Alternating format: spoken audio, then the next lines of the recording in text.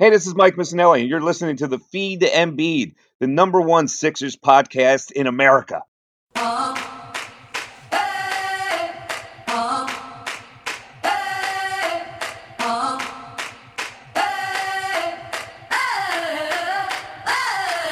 Yeah, 2-1 on his jersey, playing like he's #1. Best big in the league, and it's no debate. Booze from the haters, want him to the exit. I guess every franchise needs its process. Every franchise it needs its own process. Coming down the lane, yeah, watch your head, yeah. We poster every game, yeah, get your Kodak. Once he gets you under the basket, you better just pray. Hit you with the jab step, knock down, lock him in. Get out the way, and one, let the fans know it. Yeah, homie, let the fans know it. Watch the trailer, the three's going in your eye. If you mess, you better get back. Cause if Embiid's there won't be a putback. Keep all that trash out of the paint. Cause Embiid will put it back in your face. He's a cold-blooded killer and he take no prisoners. Yeah, dump off from TJ. Call it the Feed to Embiid. What's going on, everybody? Good evening. Welcome to a new episode of the Feed to Embiid. I am your host, Austin Krell, along with my main man, Brock Buzzcut Landis. Brock, how are we doing tonight? Listen, not a buzz cut. This is a skin. Okay. What's the difference between a buzz and a skin? Bald fade. We're fading the sides into a buzz, okay. But the entire thing's not buzzed. Okay. Yeah, it's a frequent look I get. I figured if I'm gonna be doing the YouTube videos pretty often, I got to stay up to par with the look. But otherwise, I'm chilling, AK. I'm doing my thing. Thank you for asking. So I used to do a buzz cut look too.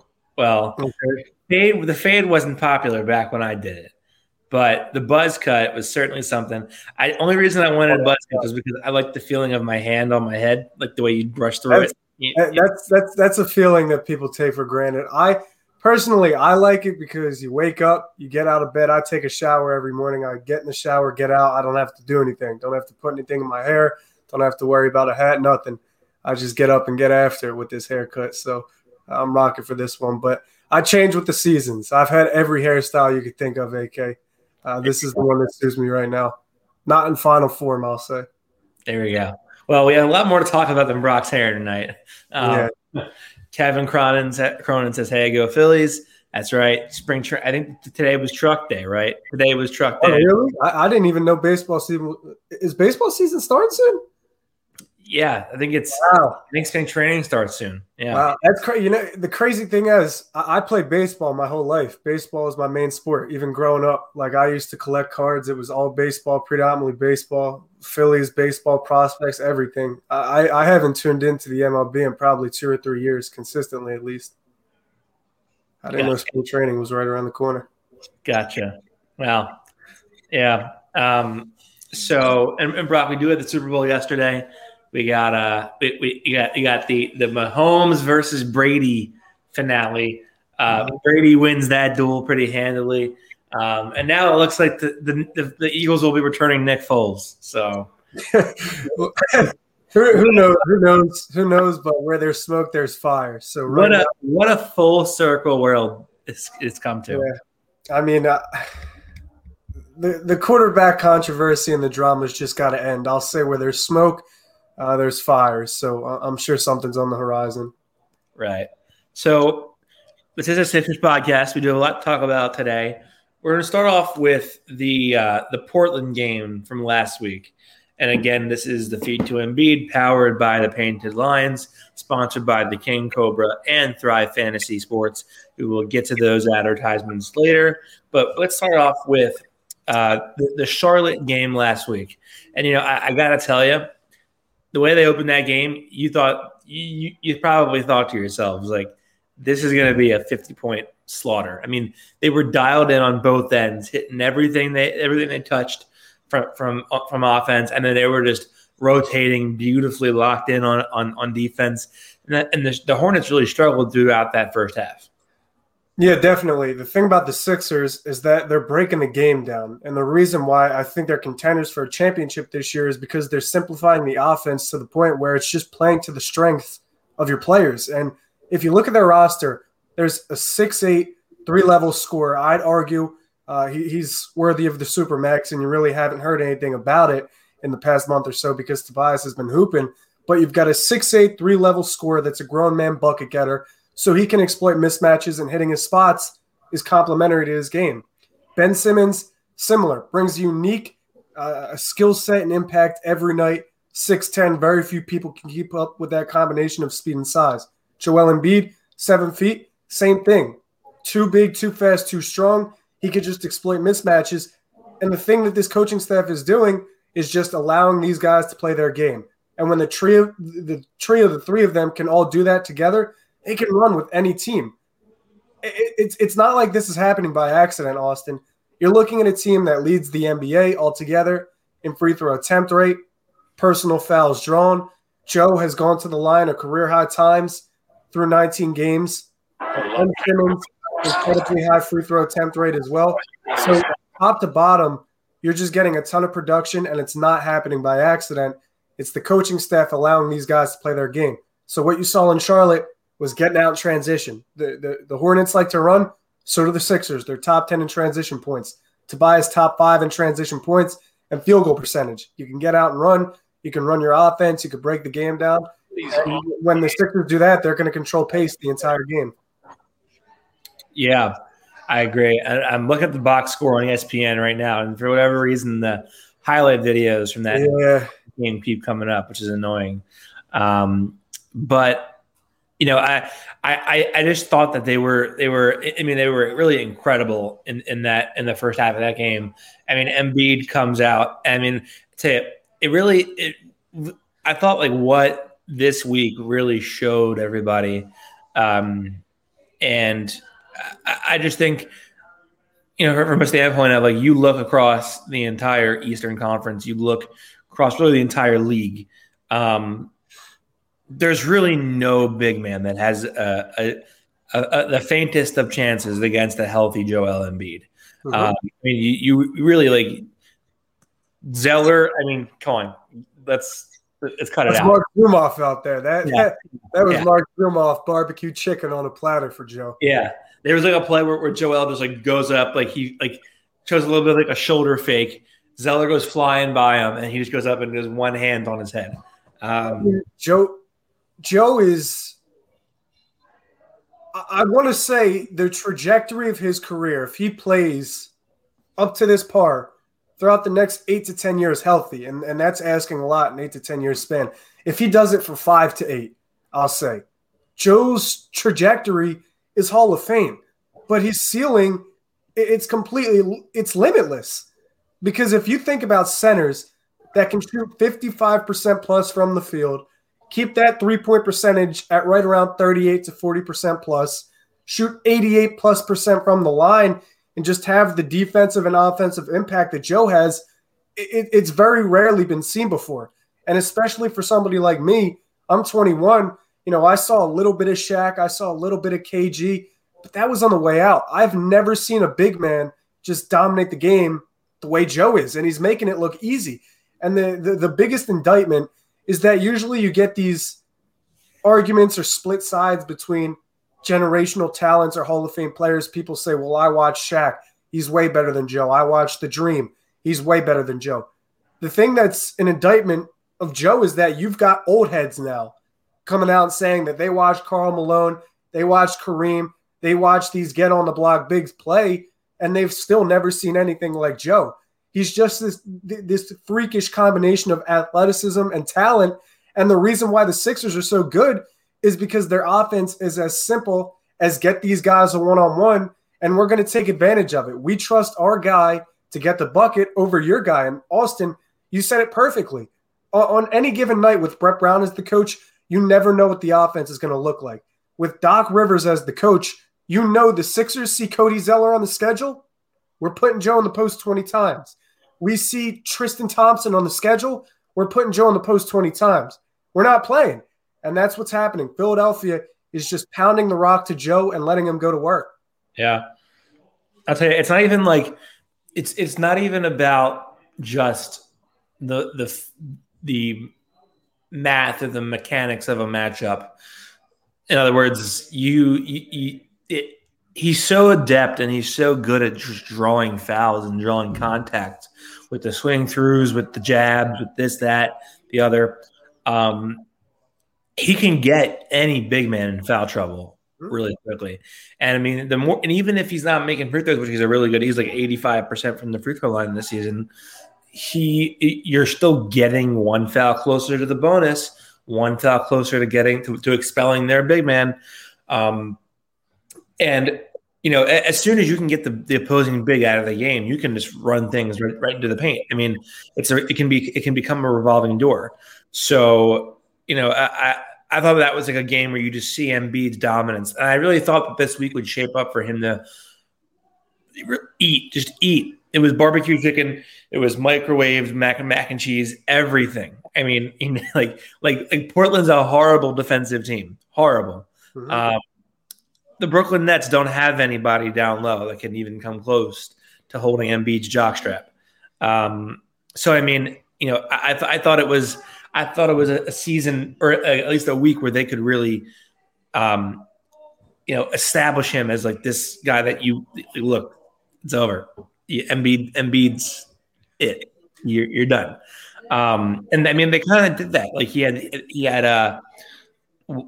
had 34, 37, and 33 this week. So I mean, that's a really good game. Those are really good games for Embiid. But I was kind of thinking like maybe he get 50 against the Nets. I mean, the way he came out, you thought he was. And in the second quarter against Portland, almost every possession Philly went with Joe. So that's another game where you look at Portland's interior defense and you're like, Joe's going to go for 50. Here's what I think. I think this is the most important thing, Austin. Joel Embiid took 10-plus free throws in 8 of his last 10 games. In his past 8, he's also averaging 35 a game. Trae Young is the only player ahead of him with games with 10-plus free throws. So Giannis and Embiid are getting fouled on over 26% of their two-point attempts. That's over a quarter of their shots from two-point range they're getting fouled on. Good for first and third in the NBA. There's that, and Joe has a league-leading 7 games with 20 or more points in the first half. What does that exemplify? Joe's imposing his will. People can't take for granted the fact that there's a guy that can go to the line 10-plus times a night or take 10-plus free throws a night on a consistent basis. Because if you've got a guy getting 16, 17, 18 shots at the line, it means that you're either in foul trouble or you can't guard this dude. And that's what's happening. Joe's getting to the line early. He's getting his spots early, and he's dominating early. Doc said it perfectly on his All the Smoke podcast. He said, I thought Joe was good. I got to watch that. It's 2.5 hours, but it's worth it. He goes 2.5 hours? 2.5 hours. Yeah, there's a history with Matt and Doc, and Matt Barnes got into a fight with Doc before and coached them, and Stack's a good friend. But they talked about way more than just Philadelphia. But if you're a Sixers fan, the first 18 to 20 minutes, I think, was strictly Sixers.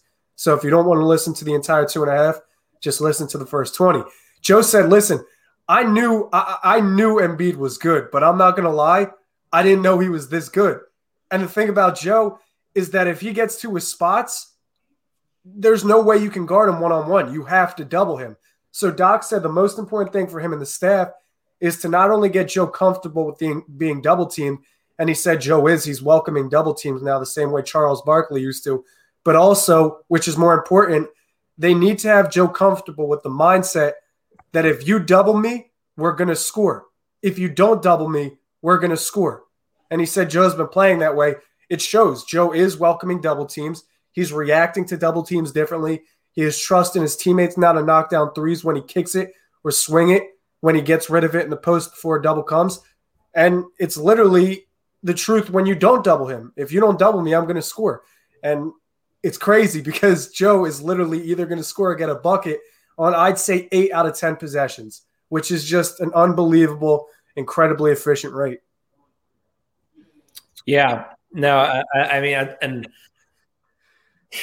it's hard. It's hard to put into words. And I think Cam LaBarge says it really well. Like he's just different. Mm-hmm. Just literally. He's a positive impact big man right now, and he's he's having the biggest impact of his career. I mean, it's incredible. And I don't know if it's really the kid part that changed him, but I think it's helped him sort of realize that there's like basketball is just part of my life. It really cleared his head out and said, like, this doesn't have to be my everything. Like, basketball is my job. It's my I love it, but I'm a father. Yeah, I'm a man. I'm a human. I'm a significant other to my girlfriend or whatever. And I think that's really sort of helped him put into focus like how seriously he needs to like it's not live and die by every possession, and it's not like the most dire situation, but I think it's also taken a pressure off of him to have different priorities where basketball isn't like basketball and you just go home and play FIFA. So I think it's changed him in some ways. I'm not going to say like his son is the sole reason behind it. I mean, Joel's put in the work. He's stayed in shape to be what he is. But I think he's definitely had a different mindset this year, and he's definitely taken the leadership part of it much more seriously than he did in previous years. Now, Brock, before we go into the Portland game, I do believe you have some words on one of our sponsors. Yeah, I was going to talk about Joe after you made that point and about how life has ups and downs and there's adversity. But if one of your ways is coping with that adversity by drinking alcohol, drinking beer, anything, you might as well get your shotgunning time a little bit better. And how would you do that? You buy a King Cobra. So if you want to increase your shotgunning time at parties, check my boys out at the King Cobra. The King Cobra is a shotgunning tool that makes the perfect shotgunning hole in under a second. It's also a tab puller, vent puncher, and fits all on a keychain. For more information about the King Cobra, check them out on Instagram at the King Cobra Co. That's the King Cobra Co. And the Cobra is spelled with a K. As always, for 10% off, you want a 10% discount code on all products. Enter the code TrustTheCobra10. That's all caps, TrustTheCobra10. Pick yours up today. Austin, I think our audience here is enjoying the NBA season, and the only way to make this season a little bit better would be to buy a King Cobra because these games are fun. People drink alcohol during the games. You want to get your shotgunning time a little bit better, increase your accuracy drinking alcohol. You want to do that with a King Cobra. That's the place to get it. So check them out on IG. I don't know why you had to go. I don't know how you had to go the extra mile there. There was no reason to. You know. Listen, they're a great company, and they're paving the way. I'll say that. I don't want to give away too much. You should check them out for yourself. But back to Joel Embiid and potentially the Portland game and what went wrong there. So in that game, like you really saw the value of Ben Simmons in that game. Yeah, of course. And I mean, Portland makes 13 threes in that game. I mean, the Sixers usually give up like 12.7 per game. Well, it gets around up to 13, but they're averaging 12.7 made threes allowed per game, which I think that's kind of high. Maybe in relative to the rest of the league, it isn't high, but in my eyes, like 12.7 is a lot. That's 4 threes a quarter, which feels like a lot. But Portland made a ton of shots that game. And they dominated the offensive glass. Mm-hmm. And you see the average for an NBA team is like 10.5 offensive rebounds per game. Portland this year is averaging 10.6. They get 19 in that game. So you really see like the value that Ben Simmons has in just limiting offensive possessions for the opponent.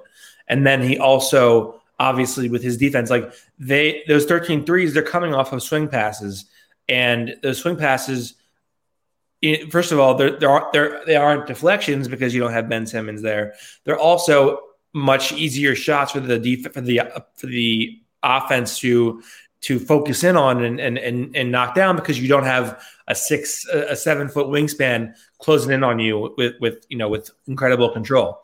So I thought, his presence was certainly missed on the defensive end of the court. Offensive end of the court, they only made 7 threes. They shot 7-27 from 3. They made 6 fewer threes than the Blazers, and I think they lost the game by 16 points. Mhm. So, even if Ben doesn't score, 25 points per game, even if he doesn't score 18 points per game, he's generating so many points for your offense. And if you're really going to care about like who scores the points as opposed to just scoring the point, like I promise you, Ben Simmons having 2 more points per game is not going to matter to you in a game that the Sixers win by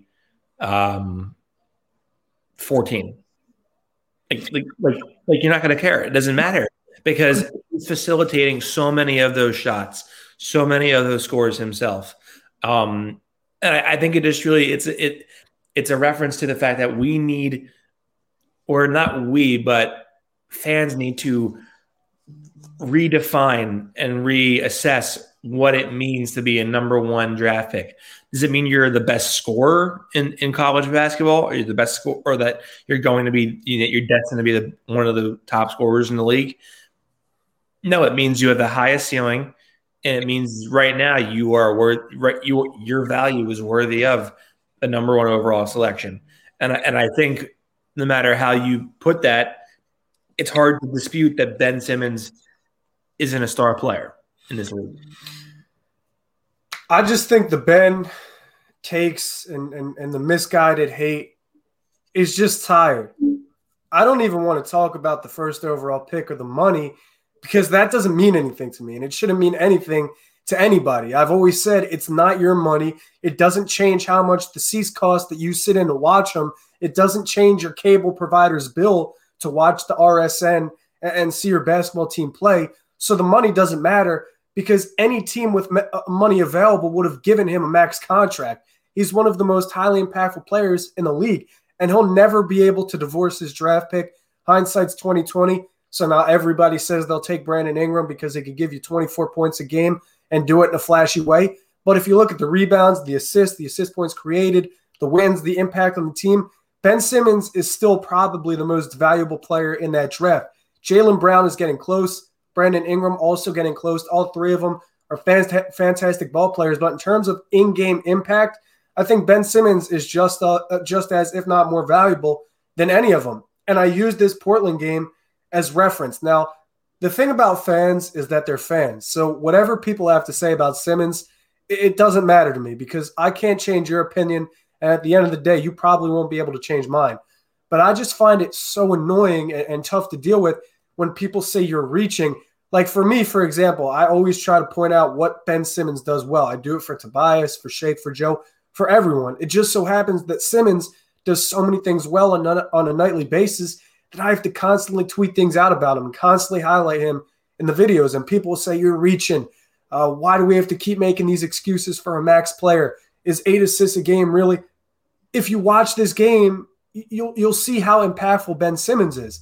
Because the Sixers, they didn't get out on fast break. I think they had less than 12 or 14 fast break points. Games with Simmons, they'll have 24, 26, 29, 30 points on the fast break. So you're not getting out in fast break. You're not winning in transition. What happens in transition? Both Ben scores, but also what he does is absorb the defense, draws defensive attention. So you've got a guy 6'10", right, that plays great defense on the perimeter or in the interior. He's playing good defense, which also suffered in this game against Portland. He gets a live rebound. He accelerates. He's gone. He's past everybody. So now defensively, you're disorganized. You've only got 3 guys back. And Ben makes what, a 3-on-3 or a 4-on-4 with Danny Green handling, now a 4-on-3 because he's handling. So now Ben's in transition, and teams can't treat it like a 4-on-3 because I said earlier in the podcast, teams can't match that combination of speed and size. So defensively, you're disorganized. Now you got to pick Ben Simmons up, and this jump shot doesn't mean a thing because whether he can shoot or not, teams still got to pick him up right at half court when he's in transition. So you're disorganized. You're picking a guy up that doesn't shoot in transition at half court, and now the Sixers have 3 available shots, and you only have 2 guys, maybe 1, that can defend them. So Ben just quarterbacks the offense and finds the open shot. So if Ben shot maybe 10 more times a game, sure, maybe he'd have 25 points a night. But at the end of the day, that means he's taking shots away from his teammates, and those are very valuable shots. And we can use numbers to justify that. The Sixers shoot 41% from 3 with Simmons on the floor. When he's not on the floor, the Sixers shoot 26% from three. In the Portland game, they shot 29%. They didn't make a three in the first half because there's nobody getting out in transition to draw defenses. There's nobody attacking downhill to make defenses double or pull defenders off the shooters.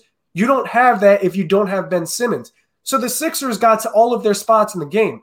Joe, it was his 7th game with 20 or more points before halftime. Joe did his thing. He had, 23 points in the second quarter. He ended with 31 in the first half. Joe had a Joe game. He got to all of his spots. The spacing was great, but negative game script early made sure Tobias and Joe didn't have that good of games. But the Sixers lost because they didn't get out in transition. There was a rebounding disadvantage. Their perimeter and interior defense suffered. There was a lack of creation on offense. Why? Because there was no Ben Simmons. So before you say you're reaching because you say he had 41 points and 26 of them were assist points created, and that doesn't matter, you need to watch a basketball game. I hate to be that guy, but I've seen way too many hours of film for somebody to say my opinion is baseless or somebody to say that I'm reaching. I've watched Ben Simmons way too much. Simmons is a ball player. He's a ball player. And he may have flaws, but he's a ball player. So if he only gives you 13, 14 points a night, whatever. But you can still win with him on the floor because he does the little things that don't show up on a box score that actually matter on the floor in a game of 5-on-5. I don't know if these people haven't played a game of basketball before, and that's why they can't really comprehend what Simmons does. But if you've played the game before, if you've played 2K before, if you watched basketball on any level, it's not hard to see how big of an impact a player like Ben Simmons has. And for the people that refuse to see it, I can't help you. Yeah. Well said. So, and I think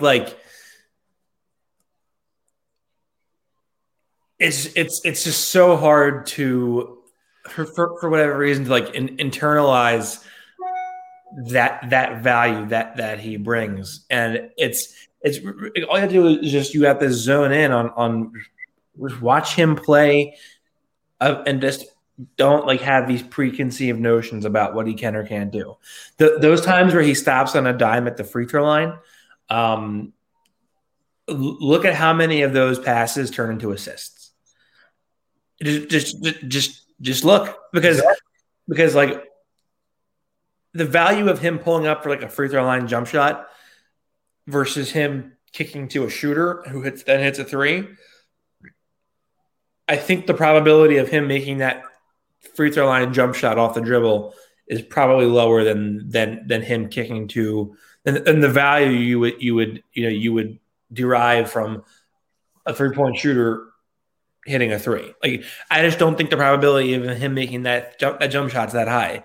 But I think more than anything that in that Portland game, you see the combination of Embiid having to get 30 first half points, and then the team shooting 727 from deep. They had to use so much delay action in that first half to get Embiid the ball in space and let him isolate against Cantor, whomever it was, because they had no one to lead to initiate and get them into their offense. The entire playbook was delay, let Embiid operate, because Ben, even if he's not a scoring threat, in the sense that people want him to be, he still understands how to initiate offense for his teammates. He still knows how to set guys up. And that was so important. And you saw the stagnancy. Embiid's not he's an okay passer. Embiid's not a great passer, though. He's not a Jokic. So the guys are just kind of standing around waiting for these shots to organically flow. And they're not used to the setups that they're getting from Embiid or whomever else. The value of Ben Simmons is accurate passing, hitting shooters in stride, noticing cutters, diming up his guys when he finds them, and getting the team into its offense and getting them organized. That's so much more the value than him spotting for an occasional three or for a 15-foot jump shot. Yeah, and another thing I'd like to add is that people want to say he's a supercharged Draymond Green or he's Rajon Rondo on steroids. He's not that. He's just Ben Simmons. Exactly. He's not that. And people called him LeBron and compare him to LeBron, but he's not that either. When Kobe Bryant passed, everyone said they were done with this. They were done comparing players. They were done scrutinizing players for doing this or that. And then a week later, everyone forgot. And it just so happens that Simmons is the most scrutinized player in the entire league. My thing is that Ben Simmons isn't LeBron. He's not Dre. He's not Rajon Rondo. He's Ben Simmons. He's a combination of everything that helps you win. And if you don't take it from me, if you don't want to believe me, you should listen to the people that get paid to talk or play or coach basketball. And all of them say that Ben Simmons is a ball player. Doc Rivers on the podcast said Ben isn't a point guard, and that's what's got everybody tripped up. He's a player that can play point at his position, which is mind-blowing because he's a forward. Jokic is one of the best passers in the league. You just said Joe's not a Jokic passer, right? Jokic is a great passer, and he's doing it at the center position, which gives him added bonus. Everyone loves how good of a passer Jokic is. He's a center. It's no different for Ben Simmons. He's a forward, but you don't get a second chance to make a first impression because he was first impressed or first introduced as a point guard. Now he's stuck with that. But the thing is, he's not. He's a power forward that can play point at his position, which makes him even more rare. And Doc Rivers said that Dwight Howard, who just won a championship with LeBron, said Ben Simmons has LeBron-like instincts. Dwight Howard said that, and Doc Rivers, who's coached against LeBron and been around him for 12-plus years, also co-signed that. And LeBron's boys with Ben Simmons. So the thing is, he's not LeBron in the sense he's going to give you a triple-double, 28 points, and just annihilate teams. But he has LeBron-like instincts. And that's why I'm so passionate about Simmons' game, because you watch him on film, he just does crazy things, right? Like Austin, he'll dribble and stop on a dime at the free throw line. Now, the Sixers have two players on the near side of the court, let's say. So you've got Simmons at the line, a player in a corner, a player on the wing. The player in the corner goes baseline, player on the wing cuts, whatever. Ben will keep his eyes on the player on the baseline and put all of his momentum, his body momentum towards that player, draw the defense in, fake his head one way, and make a pass back to the player on the wing. Like, he just sees shots that aren't even there. He just creates them, or he sees players that aren't even in positions. He just leads them to these positions. So he has these crazy instincts, and it's just like people are taking him for advantage or comparing him to players that he's nothing like. At the end of the day, you just got to appreciate what you have, and what you have is a ball player and one you can win with. So it's time to tee up. It's time to mature a little bit. Put your bias aside if you can, and just watch his games, because you'll see him go to work and just quarterback the offense. For sure. Now, before we move on to the Brooklyn game, do you want to talk about our pals at Thrive Fantasy? Yes. Come #prop up on Thrive Fantasy this season. Thrive Fantasy, if you didn't know, is a daily fantasy sports app for player props. They have eliminated the need to do countless hours. I mean, I see my friends will text me. They'll be sending screenshots back and forth of like this bet and that bet and all this stuff, all this different shit. Countless hours of research eliminated because they only ask you about the top tier athletes in a respective sport. NFL is done for now, but when the NFL does come back around, you'll be able to choose 10 out of the 20 player prop options to build your lineup. If it's the NBA, which is full swing now, MLB coming up, PGA, whenever that is, or esports. Choose 5 out of the 10 player prop options to build your lineup. Each prop has a fantasy point total associated with the over or under based on the likelihood that it occurs. The more points a selection is worth, the riskier it is. Rack out the most points to win a share of the prize pool. Again, you're going to use promo code Simmons for 3. Simmons, that's the word for FOR 3, number 3, Simmons for 3. You sign up today, you will receive an instant deposit match up to $50 on your first deposit of $20 or more. Download Thrive Fantasy on the App Store or the Play Store by visiting their website, www.thrivefantasy.com. Sign up and #prop up today. Brock, we go over to the Brooklyn game. Big, it was, I guess a supposed or a prepared battle of heavyweights, but wasn't so much. The Nets are down Kyrie due to like a sprained right index finger. They're also down Kevin Durant, and what was just the most chaotic display of COVID stuff. The NBA has seen this season. I thought was a really embarrassing moment for the league. Just like the entire year with COVID has been a really embarrassing moment for the league. Fair. Yeah, that's true. But I mean, like Kevin Durant comes back and he comes into the game, comes up the bench for the first time in his career. Then he picks up his fourth foul. He's on the bench. Like, wait a second, nope, you gotta go back and and you can't play. Like, what a joke that was. Didn't he test negative like 2 or 3 times before the game too? I think they have to get tested twice a day. I think negative test came back. Yeah. That was just crazy, and he was publicly voicing his opinion, which he has every right to do. Yeah.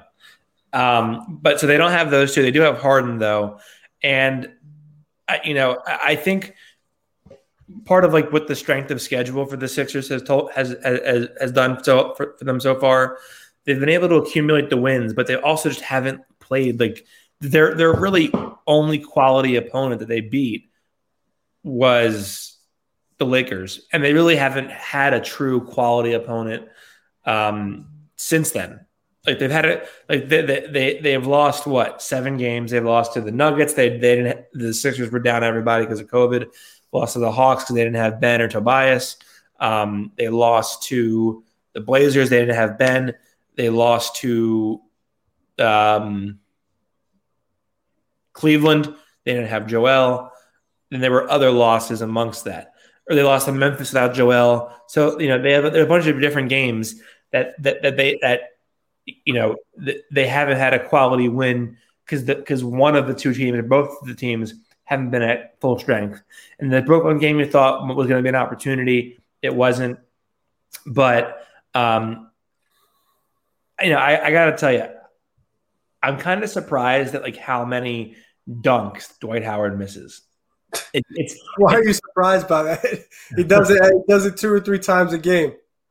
It's like kind of hard to comprehend. Like he gets these lanes to the basket and he thinks he's Superman, and he goes up for these one-handed dunks, and they end up being torpedoes off the backboard.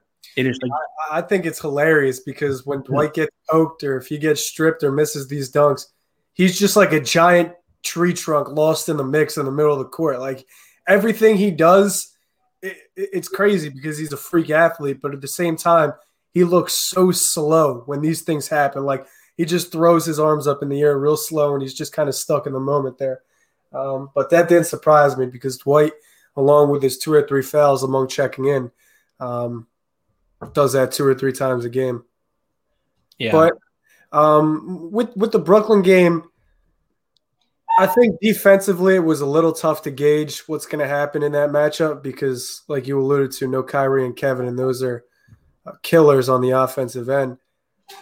James Harden, for the most part, got his in the 2-man game. He's a master in passing and manipulating the 2-man game and navigating around screens. So Harden got his, but when the Sixers put Ben on James Harden in the third, I believe, he had 24 points. Got 2 points with Ben defending him, and that was it for the rest of the game. After he had scored 24, Ben goes on him, and then for the rest of the game, he didn't score, and he was ultimately taken out when the score got too far out of hand in favor of Philadelphia. But the Sixers also went on 10-14-0 run, I believe, after they put Ben on Harden. So Ben locked him for a couple of possessions, and I think that defensive switchability and versatility is going to be crucial in a Brooklyn series and even against other teams in the Eastern Conference getting to the finals. But what I liked in this game against Brooklyn was 70 points combined between Toby, between Ben, and between Joe. That's also 33 rebounds, I believe, and 8 steals combined. When the 3 of them post those numbers on a nightly basis, they're going to run with anybody. It doesn't matter who the opponent is. Brooklyn altogether only scored 7 points against Ben Simmons. And in the game against Portland, Joe held the entire Portland squad to 4 of 14 or 4 of 15 from the field, I believe. So you get 2 incredible defensive performances turned in by your stars in different games. Offensively, everybody was clicking. And the thing about the Sixers is that they're just keeping it simple. They're running their offense. They're adding new wrinkles every couple of games. But at the end of the day, it's all about getting these one-on-ones or these two-on-twos, these three-on-threes, so you can create numbers advantages and physical mismatches and just find ways to exploit them. Nothing the Sixers are doing is happening by accident. This is all schemed. Yeah, and it really is all scheme. And I wondered in that Brooklyn game, as speaking of Ben Simmons, Miguel Villanueva says, I hope Simmons doesn't take a jump shot for the rest of the year. He doesn't need to. I hope he takes the ones that come naturally, and that when he's ready, he shoots them. But so I even wrote in my game story, like, why isn't like the one blemish on Doc's resume this as far as the Sixers has been like letting guys just go off instead of having Ben on that guy. Like Bradley Beal gets 60. The Harden heated up in that second half. And Ben wasn't on him until midway through the third quarter. But when Ben goes on him and the game is just over. Like the Sixers go on a run, they end up going up by 20. And the game is basically. You got a dragon in there, a Tasmanian devil in the closet. I have a dog fight going on here. Hold on 1 second. They put Ben on him, and Doc's reasoning after the game I thought was actually pretty sound. I thought it was good reasoning. It was like he wanted to conserve Ben's fouls and energy for the second half if Harden really went off. So if Harden had 26 first half points, they would have put Ben on Harden sooner. But he only had 13 in the first half or something like that.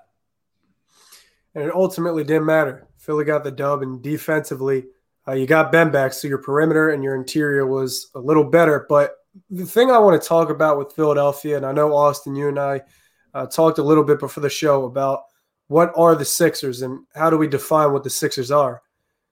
But the thing I really want to talk about is just their simplification of offense. You see it every game, but it's something that can't be overlooked. So the Sixers are getting into their playbook. They have staggered screens. They do things on the baseline. They get the playmakers the ball in a space and have them do damage. But ultimately what the Sixers are doing, there he is, isn't happening by accident. And the reason why I think this is a championship team is because they're producing these one-on-ones, these two-on-twos. They're scoring all naturally. It's not like guys are getting the hot hand and going off for 40 points like Bradley Beal or like Zach LaVine would. The Sixers are naturally breaking the game down, and there's nothing that's going to get in between it. It's like the only thing that can stop these players getting their buckets, maybe a couple of defensive players around the league, but the only thing that's going to stop these players from getting their buckets is themselves. Because defensively, if you get isolated in a one-on-one, or if you get put in the two-man game, or if Ben Simmons dribble penetrates and creates a numbers advantage where the Sixers got three players on one side to your two defenders, there's nothing you can do about that. So the Sixers don't have this fluke of an offense where things are just happening by accident. They don't have guys just going off with a hot hand every night. There's a structure in place, and that's why the Sixers are so good. The players know where their shots are coming from now. If Tobias gets the ball, even before he gets the ball, Shake Milton, Tyrese Maxey, Seth Curry, they know where their shots are coming from. At the point when they get the ball and they get the screen, all they have to think about is navigating around that screen and getting a shot off in space. How do I manipulate coverage? But they're thinking less, doing more. They don't have to think about cooking up something with the dribble and then shooting off the dribble. They don't have to think about creating space by themselves off the dribble. They don't have to think about cutting backdoor here and maybe you get a guy to sleep. Like, this is all happening naturally. The Sixers are causing this naturally, and because of it, I just think they're a really good team. Like, I looked at my friends the other night while I was breaking down the film, and I was like, I don't want to be that guy. Like, we do this every year, but this team is legitimately a championship squad. What they're doing translates to winning. Their free throw attempt rate, their early dominance, their bully ball, it all translates to winning. Well, I will say this. So first, like manipulating matchups, like I'm noticing a lot more Ben Simmons post-ups. Joel's obviously posting up a ton. Tobias posting up a lot more too. They're looking to weaponize mismatches a lot more. Mhm. And I think it isn't just one guy, it's all of them. If there's a switch, they get a mouse in the house, they're going at it. They're looking to abuse it. They're looking to take advantage of those opportunities. Now I think it's just a matter of like keeping one guy like giving that one guy the entire lane and finding a way to space out so that way, like Embiid maybe isn't outside, but he also isn't a help side defender, like right there to greet Tobias if he turns around and pivots into a jumper like right below the free throw line or right above the free throw line. So, I think they've done a better job of that, and I do agree with you. The shots, people know where their shots are coming from. Tobias has a lot more quick decisions now. I think Seth is getting back into it, but Danny Green knows where his shots are coming from. He's even dabbling in the pull-up game a little bit, even though it's like a little bit unsuccessful. But I think one of the more encouraging signs for their second unit is like Thibault is now starting to cut a little bit more intuitively off ball. There was a play on Saturday against the Nets where he caught somebody sleeping, tiptoed backdoor, and was fed for a dunk. I think Tobias fed him for a dunk. And just him being able to take advantage of those back doors and just like doing those simple things. And I got news for you. If teams know that the lineup you're deploying of like Korkmaz, Tobias, or Korkmaz, Ben, whatever, with Shake and Thibault and Dwight Howard, if they don't think that lineup is going to what are you smiling at? I was looking at the comments. Oh, if the defense doesn't think that you're that much of a threat to score, they're going to naturally let their guard down a little bit because they're going to use those minutes to take it a little bit easier, rest up a little bit, recharge, and try to score a little bit more. So take advantage of that. If they're falling asleep, cut more backdoor, get those easy buckets, keep them on their toes. And I think they're doing a better job of that, at least recently. But to feed back to an earlier point from Mick P or MPC Smith 1, is anyone else concerned about depth, front court depth behind Tobias and backup point guard? Yeah, I'll tell you, the Mike Scott situation is getting weird just because it's been like how many weeks since we've last seen him. The right knee is, according to the injury report, is still swelling. Doc said he was getting close, and then apparently he had a setback. So we'll see where that comes in. But they desperately do need a backup 4 or 5, just because I think that those lineups with another stretch guy with Ben playing like power forward or playing small ball center can be so much more effective if you have another shooter there. Because it allows Ben to just push and transition and know that shooter is going to be there. Brock, what part of the depth are you concerned about? Yeah, with the second unit, they're collectively doing their job. So when they come into the games, the game plan is to either hold or expand the lead. And the Sixers second unit has done that in a lot of these games. But the problem is when you play a Lakers team or when you play a Miami Heat team or when you play Milwaukee, maybe not this year, but Milwaukee does have some depth. You need your second unit to also contribute because that's where you can really take advantage of going ahead on teams. So in the regular season, I'm not so much concerned about the depth. I think the Sixers are cool there. They're maybe 1 or 2 pieces away from being completely straight because as a unit, the system works. The second unit, they have plays 2. They have 2-man game 2. That all works. It's in the playoffs. If you play the Lakers and LeBron isn't on the floor for 5 minutes, you need somebody to be out there taking advantage of it. So Ben with Matisse, with Maxey, with Shake, with Mike Scott, yeah, they can hold a lead, but you really need to take advantage in those minutes. So I think the Sixers need to add another dog. It might be Kyle Lowry. I don't know what the validity of those rumors are. I don't know if that's strictly speculation. You know, I'm a see no evil, hear no evil type of guy. So unless it happens, I won't believe it. I'm pretty confident the package would be something like Shake / Maxey, Thibault, and like 2 firsts. Okay, yeah. So I don't know. I don't know what Philadelphia does. I don't know if they assess their championship window and think we'll part with draft capital and early assets and player assets for Kyle Lowry. I don't know what they do, but In the regular season, the second unit does not concern me at all because of the system and the coach there. But in the playoffs, you're going to need another dog that you can rely on, maybe even close games with, because right now, Tyrese isn't that guy. Cork Moss has stepped up. He's been good, but he's not that guy. Shake Milton is finally breaking his slump, but he might not be that guy. So you need a guy that can take advantage when LeBron James, Anthony Davis, Giannis, when those guys aren't on the floor in the playoffs. A point I wanted to make real quickly, though, was that people need to really understand what Joel Embiid is doing this season. I don't know if people aren't watching the Sixers or if they don't fully understand what's going on, but what Joe is doing is unprecedented, right? So a week ago, before these past couple of games, since 1996, only 5 players have scored 400-plus points with shooting splits of 50 from the field, 40 from 3, 80-plus from the line through their first 16 games. And Joe was one of them. The other players on that list include Steph Curry, LeBron, Kevin Durant, and Kobe. No centers and all Hall of Fame MVP caliber players. Now, to put that into further context, Austin, if you look at some of those seasons, Kobe Bryant in one of those seasons, 2001, the Lakers won the finals. 2012, Kevin Durant, when he did it, OKC makes it to the finals.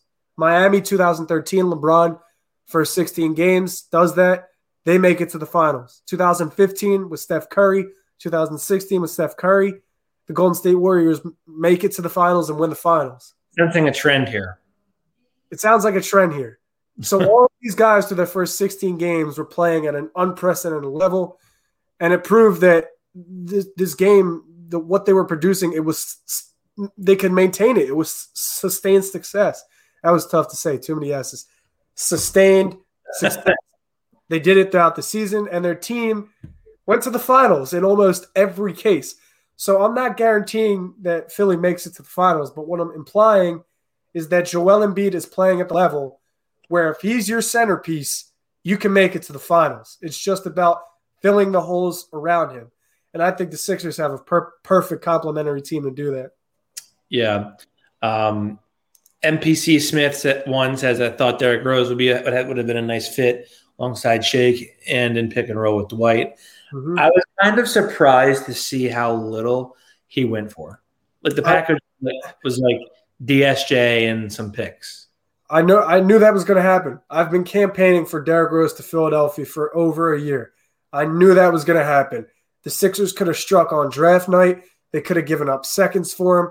They could have, if they wanted Derrick Rose, they could have had Derrick Rose. But the reason why I felt better about it is because Shake Milton and Tyrese Maxey have been really productive in the two-man game. Only 10 players in the league have 90-plus points on 50%-plus shooting in the pick and roll. Tyrese Maxey, Shake Milton, and Tobias. So the Sixers have 3 of those 10 guys. They're killing it in the pick and roll two-man game.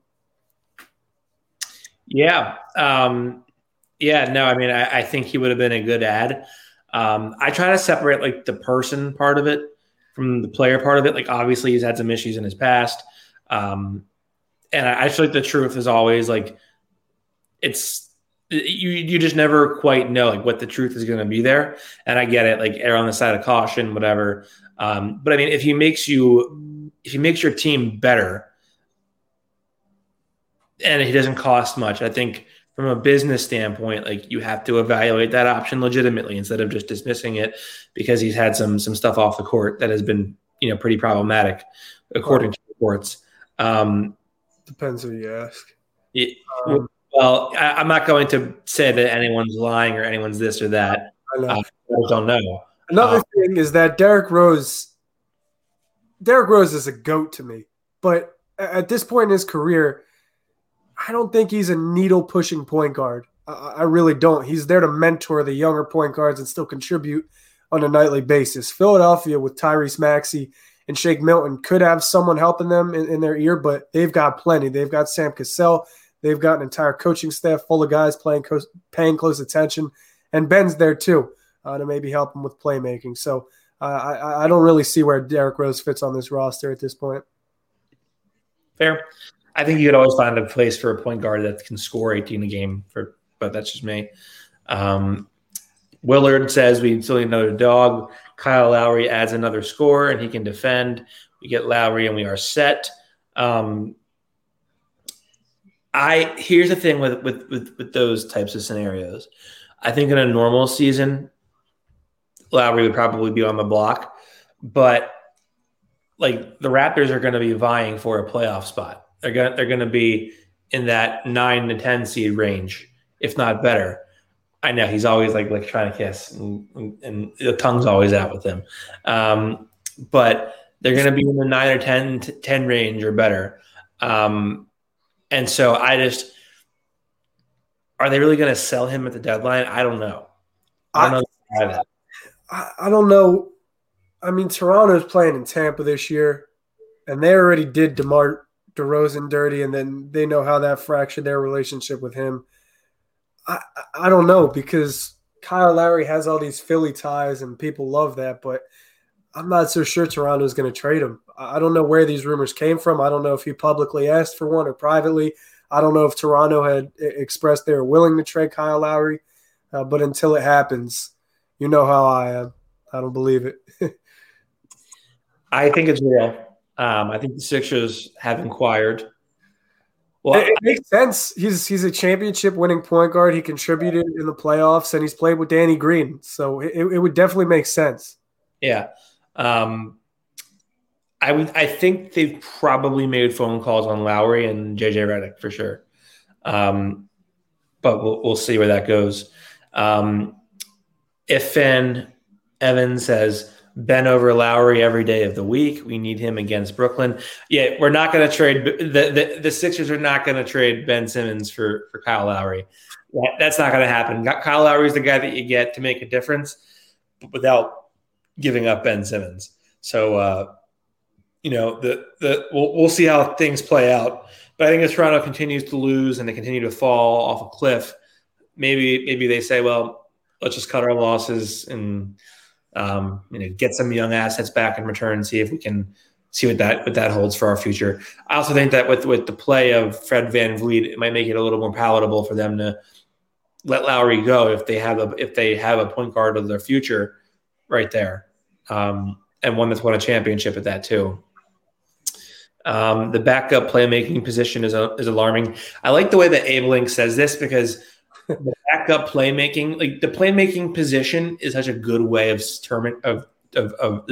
such a good phraseology of it, and it doesn't confine you to one spot. That doesn't mean point guard, doesn't mean shooting guard, doesn't mean small forward, power forward, center. It just means that any kind of body that can slip in, that can slide into a spot on the court and can make plays is a good fit there. And I agree. I think they do need some backup playmakers there.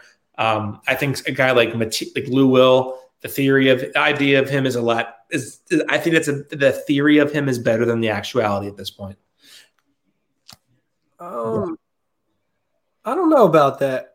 I hear you, but the reason why I disagree is because Lou Will's Lou Will. He doesn't have to do too much. Not necessarily a high usage player, but he's relied on to get his. So for Philadelphia, if your backup playmaking isn't the best, Lou Will would most definitely contribute. And he's the type of guy where he could throw him in a closing lineup. He could throw him in a starting lineup, and that gives you more flexibility if you can bring Danny or Seth off the bench. So Lou Will, yeah, in theory, he probably might sound a little better than his production actually is, but I think he'd kill it in Philly with Doc Rivers. PJ Tucker is the one who I really like, though. The more I think about PJ Tucker, the more intrigued I am. He's a guy that's going to splash threes in the corner, and you know where Ben Simmons likes to throw some of those pinpoint passes, so he'd be a perfect complement to a player like him. He can get out in transition. Philadelphia wants to run, and defensively, he offers a lot to an already really switchable defense. So if you're trying to match up against Brooklyn, you say, well, Joe will take DeAndre Jordan if that's their center going forward. Ben will take maybe Harden. That still leaves Kevin Durant and Kyrie Irving. And maybe you put Tobias Harris on Kevin Durant, or you play with those matchups. One of Kevin, Kyrie, or KD is going to have a mismatch against the Sixers. A guy like PJ Tucker alleviates that pressure a little bit. Yeah, for sure. Last one, Kyle Terrell says Doc needs to remember to play Shake and Tyrese together. I think Shake struggles a little bit when it's Furkan Matisse. the backcourt with him. Yeah, for sure. The Furkan, I think, is still trying to find his way back a little bit and trying to figure out where he fits in the spacing. And I think that can sort of mess up with Shake's decisions and playmaking if there's a new body there that is sort of out of position. But I think Shake right now is in a little bit of a slump. I think it would behoove the Sixers to what? You just said behoove? Behoove is a big word for me. What is a behoove? What? What is a behoove? Behoove means to benefit. Like it benefits. Like it would so usually if it's like if you don't do well on a test, like the origin of it is like your mom or dad saying it would behoove you to ask for extra credit. Okay. Yeah. So but yeah, I mean, I think playing them together is really good. It just adds for a dynamic ball handling duo that they don't really have outside of that. I mean, there's some downhill speed, there's some angle finishing off the rim that I think that would benefit the Sixers from deploying together on the floor. Brock, we're going to wrap up with one question. Yeah. At this point in the season, there were 24. They're 24 games in to a 72 game season. That's 1/3 of the way there. What are the Sixers? The Sixers are a championship contending team. Okay. I'll keep it that simple. They're a championship contending team. I'm not quite ready to go that far yet. I will say that they consistently do good things. They consistently win games, obviously, and they're headed in the right direction.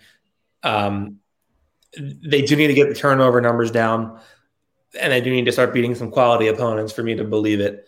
But I think they are headed in the right direction. They got the blueprint. That's what I'll say. Brock, where can they find you? On Twitter, @LandisBrock. That's right here. On YouTube, you reverse that, so it would be Brock Landis. And on the Painted Lines YouTube as well, we do game breakdowns, theory videos, everything Philadelphia Sixers content. If you want tweets every morning you wake up and video breakdowns, then follow me on Twitter. I'm NBA Krell. Find me on Twitter @NBA Krell. I'm usually guesting on the Painted Lines pregame show. I'm also covered the Sixers on the beat. Also a general NBA columnist for Last Out Media, right there once a week. You can always find me. I'm always tweeting out stuff on my as a reporter. As always, thank you for tuning in, everybody. Make sure to rate, subscribe, and review. Subscribe, rate, and review the Feed to Embiid on Apple Podcasts. Subscribe on SoundCloud. Subscribe on YouTube. You can watch us live there every week. Good night from Brock, me, and Preston. We will see you next time on a new episode of the Feed to Embiid. As always, thank you everybody for tuning in. Have a good night.